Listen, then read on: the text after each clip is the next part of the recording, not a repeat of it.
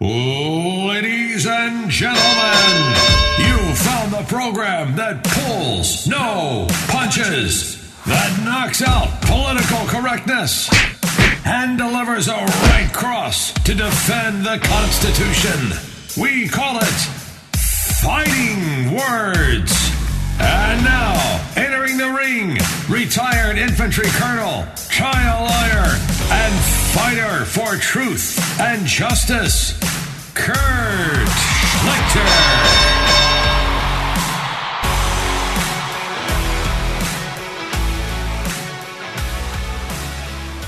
Welcome back to another edition of Fighting Words with Kurt Schlichter, the Hugh Hewitt affiliated podcast that tries to maintain some FCC compliance. I'm not making any promises.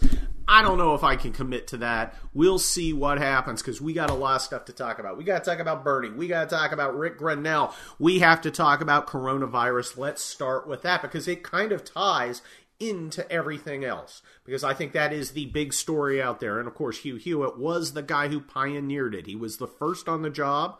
He was the first on the case. He was saying, there's something going on here. Everybody look. No one was looking. I still don't think they're looking in the way that I expect them to as this grows, because folks, it is growing.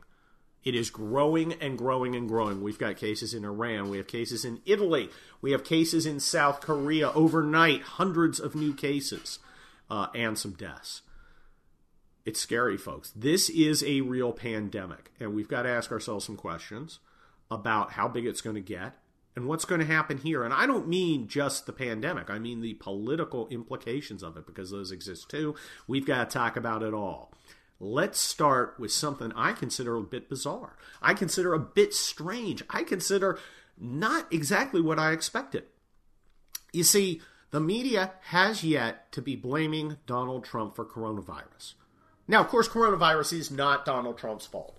It is not something he caused. Apparently, it was caused by Chinese people eating weird stuff like bats and pangolins.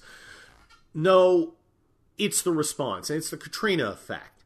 And Hugh, and to some extent me, have been talking about how the media would love to hang a Katrina around Trump's neck. Now, of course, the Katrina thing against George W. Bush was completely bogus. The federal response was unbelievable. It was amazing to move that much men and materials into a place so quickly, which is what the federal government did, was a remarkable achievement. And, of course, the problems on the ground were primarily local Democrat administrators, local Democrat politicians.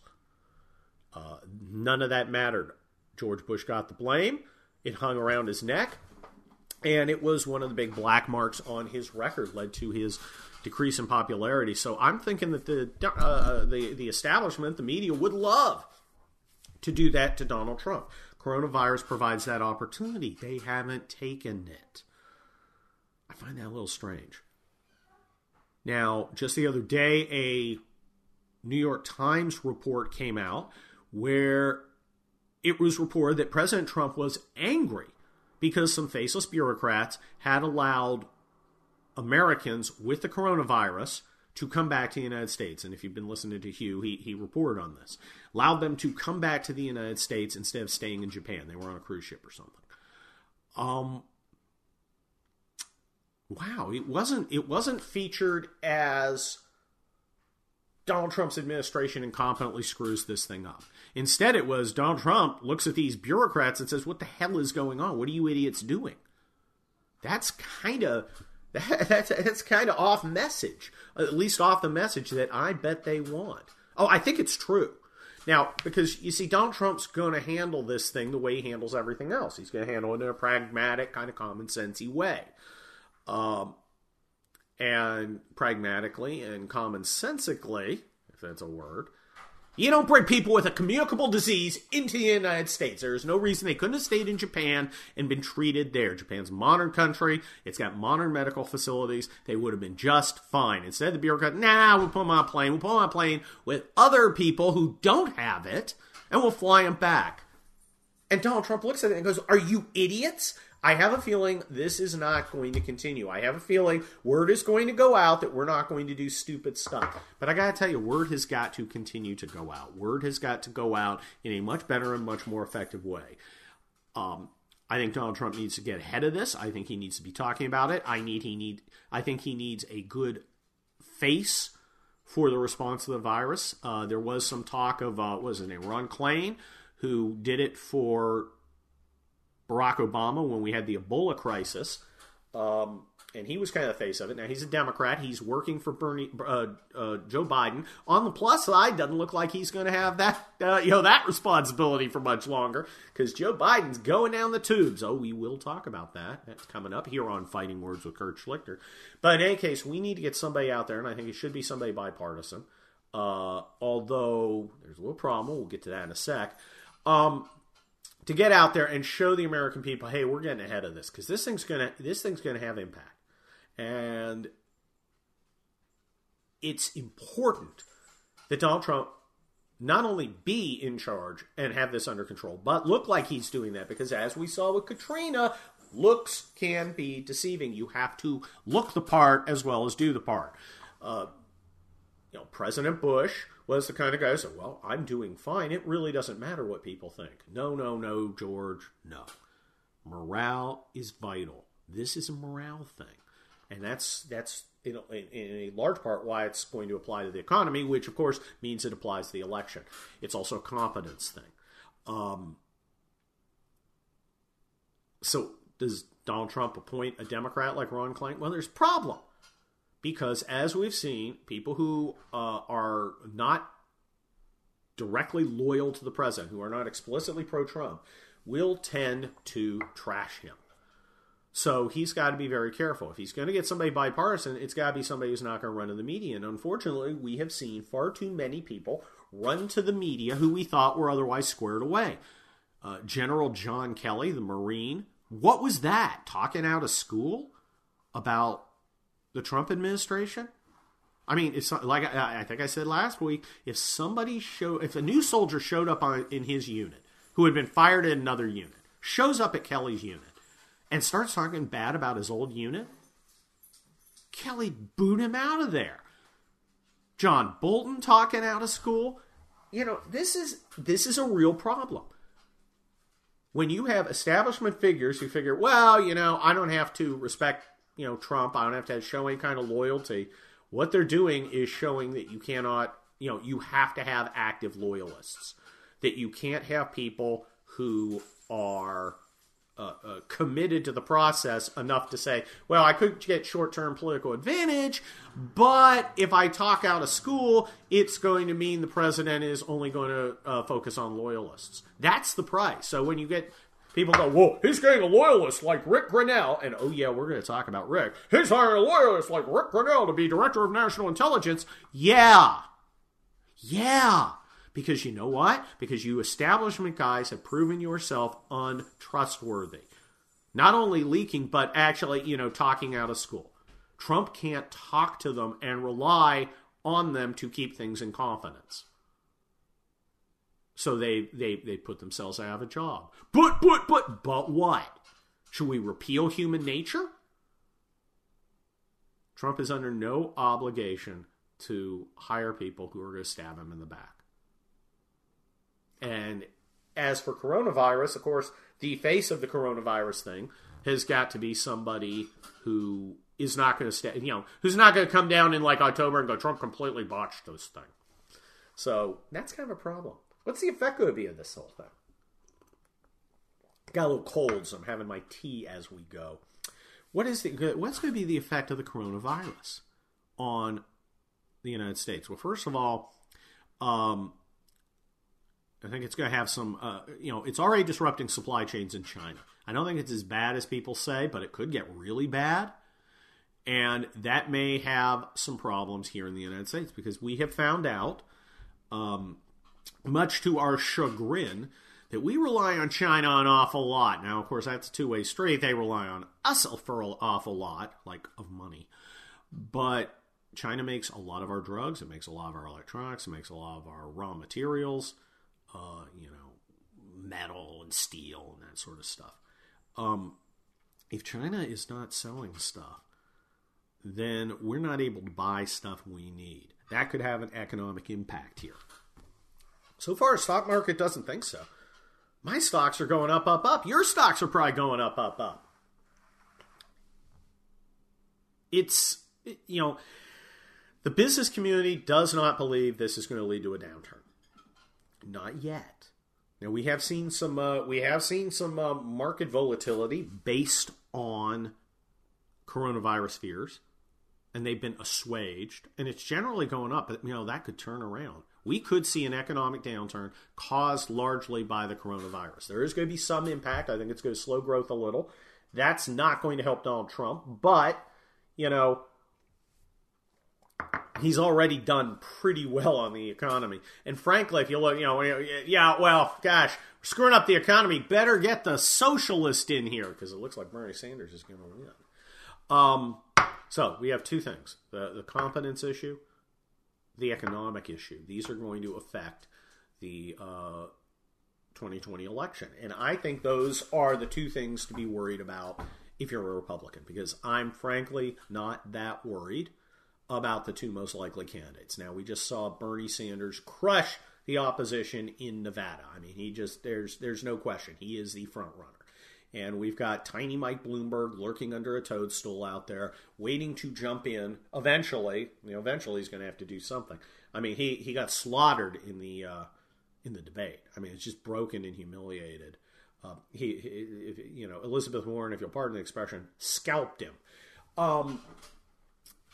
and hurt her back bending down to do it because he's tiny. You see. In any case, it's going to be Bloomberg or it's going to be Sanders. Buttigieg, who, I love Hugh, but I just don't understand why Hugh is so impressed by this guy. He is a singularly unaccomplished little man. He is annoying. He is, tiresome. He has got to stop the more Jesus than you and I'm Audie Murphy acts, because I'm just, no, I'm over it. I think the American people are over it. I don't think he is a particularly appealing guy to the Midwest. I think he's a particularly appealing guy to people in faculty lounges, much like Elizabeth Warren. He has a selective appeal, so to speak. Elizabeth Warren, she had that tiny bump up when she was kicking around Bloomberg, and she's back to, failure as usual. She's off to the happy hunting ground soon enough. Joe Biden is just a disaster on every level. He's gone. He's never won a primary. He's won for president like 3 times. He's never won a primary. I was worried about Joe Biden, and I kind of feel bad about that because it's so manifestly clear that he's a disaster on every level. And how did I ever think this guy was a threat? Oh well. I'd rather be worried that somebody's a threat and have him not be a threat than not worry about them and have him be a threat. That said, Bloomberg and what's his name? Bernie, that crusty communist curmudgeon. I think Bernie Sanders is going to come closest to winning the nomination. I think Bloomberg and the Democrat establishment may steal it from him. That's going to be bad. I'm more worried about Bloomberg if the coronavirus thing makes the economy go south and shows a leadership deficit. Because, look, I don't like Bloomberg at all. I think he's a little authoritarian, fascist, aspiring creep. But he is also somebody who seems to have kind of a leadership vibe that nobody else in the Democrat field has. I think his lane is, I want to appeal to suburban moms who want somebody stable, and I'm going to make those hicks give up their guns. That's where he is, and I think he could be appealing if we have a coronavirus disaster. I think otherwise he's kind of unappealing. And if the election is about leadership, he may have a better chance. If the election is about pure policies, I think Trump wins. in the absence, again, of a coronavirus disaster. Bernie, nobody thinks he's a leader. They all think he's a weirdo. He does not exude leadership. He exudes the dingy musk of dorm room bong hit residue. He's just, he's just that creepy guy. The thing I like about the Democrats is Bloomberg is going to start the Civil War. He is going to start the Civil War in the Democrat Party. I mean, he is not going to go gently into the night. He thinks accurately that Bernie Sanders is a disaster. Bernie Sanders appeals to a very narrow core bin. Get it? See, that's kind of a pun. A narrow core bin group of Democrat voters, much like Jeremy Corbyn did over in Britain. And they got their clocks cleaned. I mean, they got wiped out. And I think that's what will happen with Bernie Sanders. Hugh makes a really good point about clarification. It's no secret that Hugh has voted for Bernie Sanders in the Virginia primary already by mail because he wants to see a clear differentiation. He wants to say, okay, this is socialism. Are you going to vote for socialism? We'll talk about it, and then you get to decide. And the unspoken assertion, the unspoken premise is, of course, we're not going to vote for this lunatic. And I think Hugh is right. I think that the American people will not vote for Bernie Sanders. I think it'll be a McGovern-Mondale-like wipeout. We'll see what happened overseas. Doesn't mean you take it, easily. It doesn't mean you take it not seriously. But I just don't see Bernie Sanders pulling this off. Especially after we start really talking about what he means. Everybody who wants to give up their doctor and let the Department of Motor Vehicles handle your medical care, raise your hands. Oh, by the way, you'll be paying for all these illegal aliens. We're not going to deport anybody. Anybody who wants to come in can. Y'all cool with that? That sound good? No, these things don't sound good. Not at all. 52% tax rate. Y'all good on that? You guys in rich liberal areas like California and Connecticut, you good with 52%? That's just federal. And then another 10%. So you're paying 65%. You want to pay your fair share, right? I have kind of experience with liberal hypocrisy. I remember during the LA riots, I was out with the Army. And, the liberal always talking a good game. During the riots, Beverly Hills, home of, champagne socialism and limousine liberalism, sealed off the town with its cops.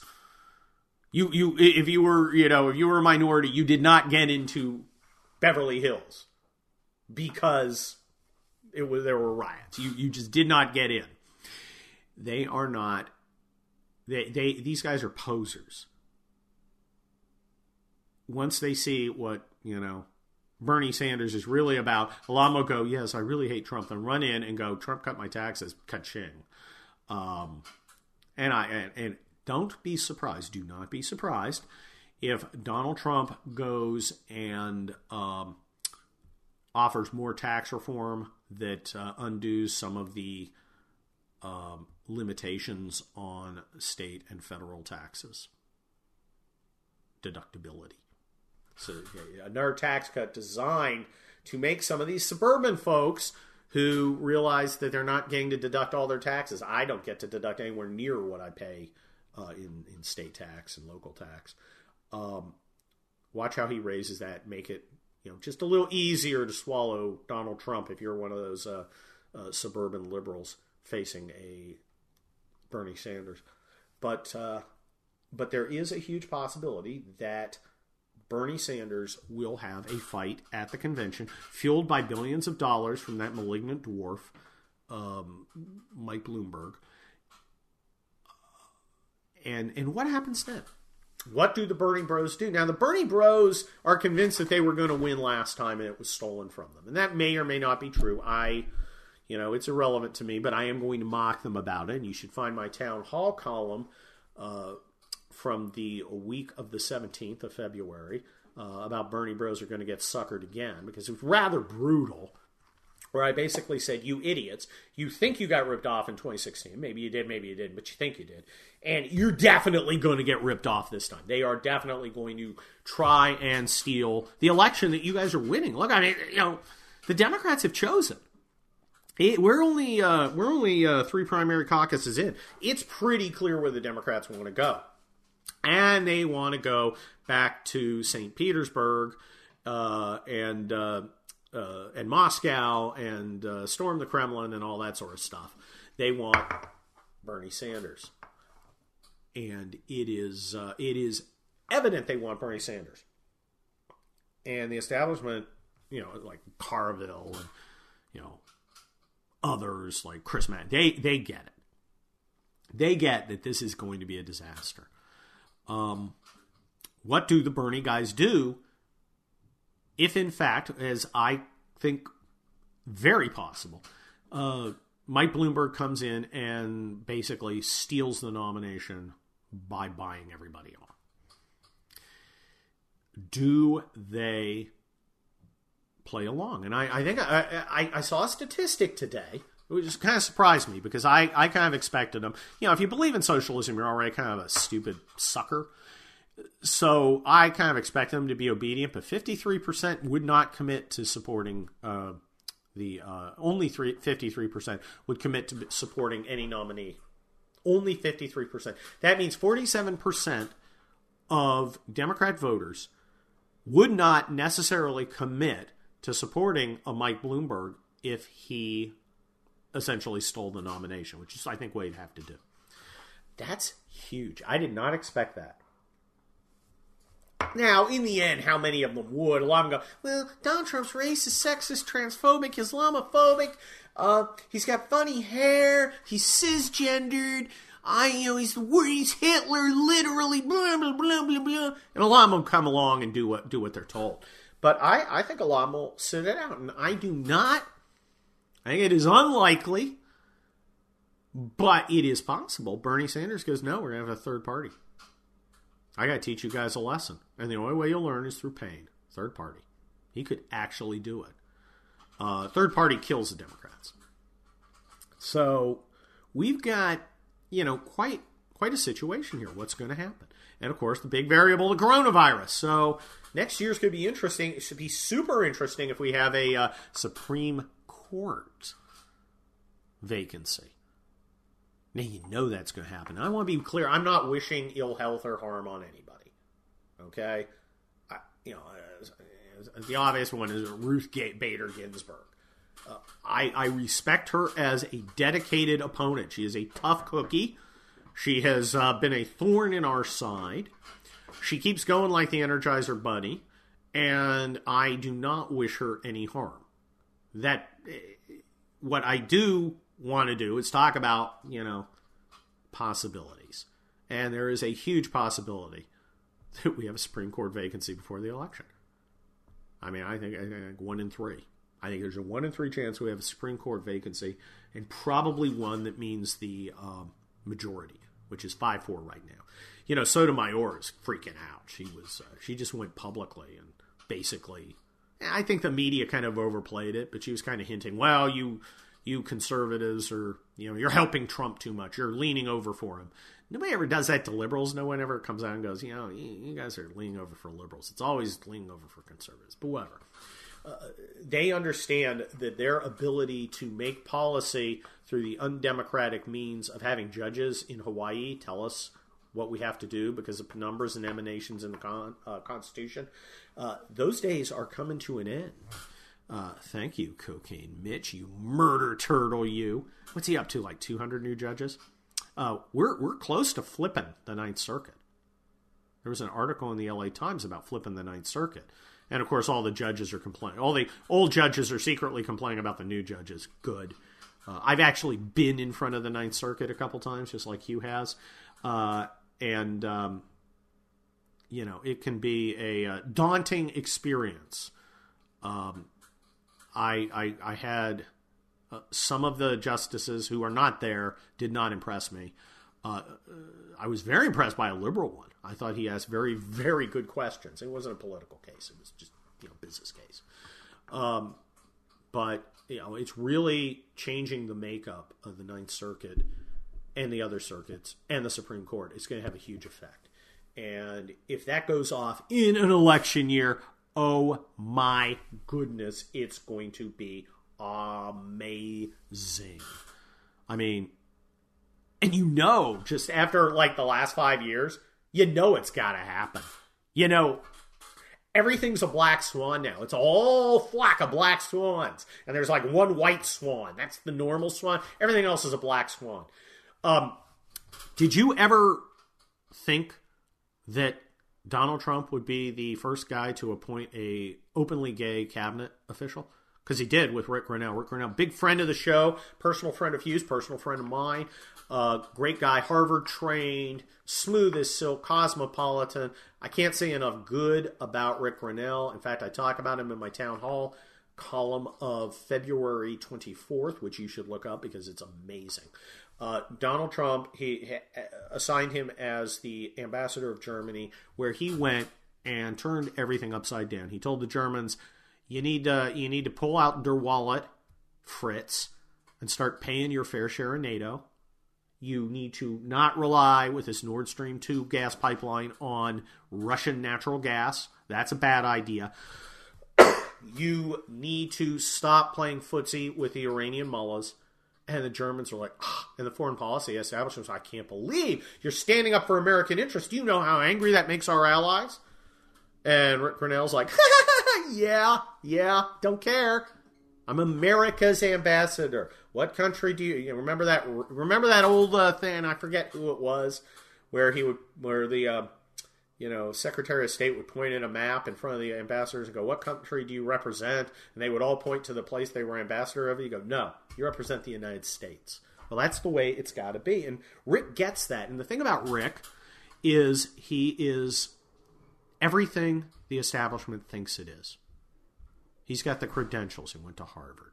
He has the experience. He was years at the UN. He knows how to communicate. He is smooth as silk. And he is completely pro-America, pro-Trump, pro-loyal. I mean, he is just... He just rejects the establishment's premises, and they can't get it because he is what they want to be, and he's better at being what they want to be than they are. He's been the most important ambassador. I mean, really, do you remember any other ambassadors, really, for anything good in the last 20 years or so? I mean, is there any, that was a great ambassador. I'm not talking to the UN. That's kind of a different animal. I'm talking to a random country. He's basically our ambassador to Europe. And he's done an incredible job. And the foreigners don't like him because he's done an incredible job. The establishment doesn't like him because he's done an incredible job. They are not terrified that he's going to damage the intelligence community. They're terrified he's going to make it hold it accountable. Because I've got to ask, and I ask this on Twitter because I occasionally tweet. What is the track record of success that you guys in the intelligence community are terrified Rick Grenell is going to derail? Really, where's your track record? How's he going to make it any worse? I mean, we don't need to go back to start with Iraq, but we can start with Iraq. They've been wrong.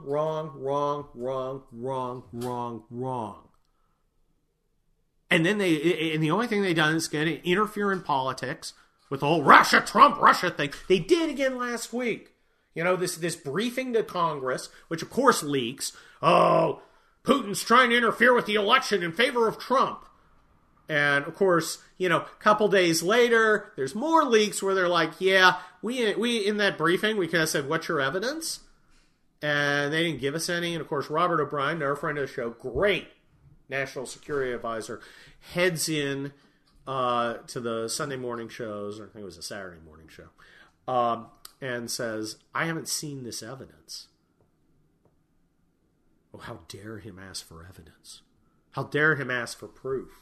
It is known that. No. Here's what's going to happen.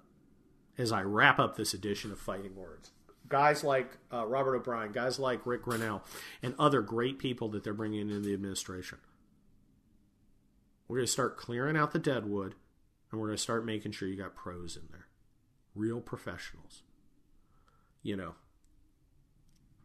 folks who know what they're doing. And, you know, Trump came into office. He didn't have this knowledge base among his supporters that would easily help populate all these jobs. He didn't know these guys. He had to hire a lot of establishment types. And a lot of them shafted him. But he said now he's been bringing in people who are loyal to him, who share his vision and support it. And lo and behold, after 3 years in office, these guys now have experience. He has now built a cadre of experienced people to man the federal government. Think of how it's going to be after 8 years. All we got to do is beat Bloomberg or Bernie and keep this coronavirus stuff well in hand. If we can do that, boom. 4 more years of Trump, we'll have a whole, generation of conservative folks to man the government, to man the institutions, to start the process of unscrewing what's been screwed up. This is yet another edition of Fighting Words. I hope you will join me soon with the next one. I'm not sure when I'll do that because I'm going to CPAC this week. Maybe I will do it from CPAC. That could be interesting. Maybe we'll have some guests. Check out my books, including the latest novel, Collapse, which is action-packed, hailed by Bill Kristol as appalling, so you'll want to check that out. Check out my columns on Town Hall Monday, Wednesday, and Thursday, and, of course, my Unredacted podcast, which also drops on Mondays. You'll want to check that out. It's behind the VIP wall at Town Hall. There, I'm not so reticent about violating FCC norms and customs. So I will talk to you guys soon on the next edition of Kurt Schlichter's Fighting Words. Bye-bye.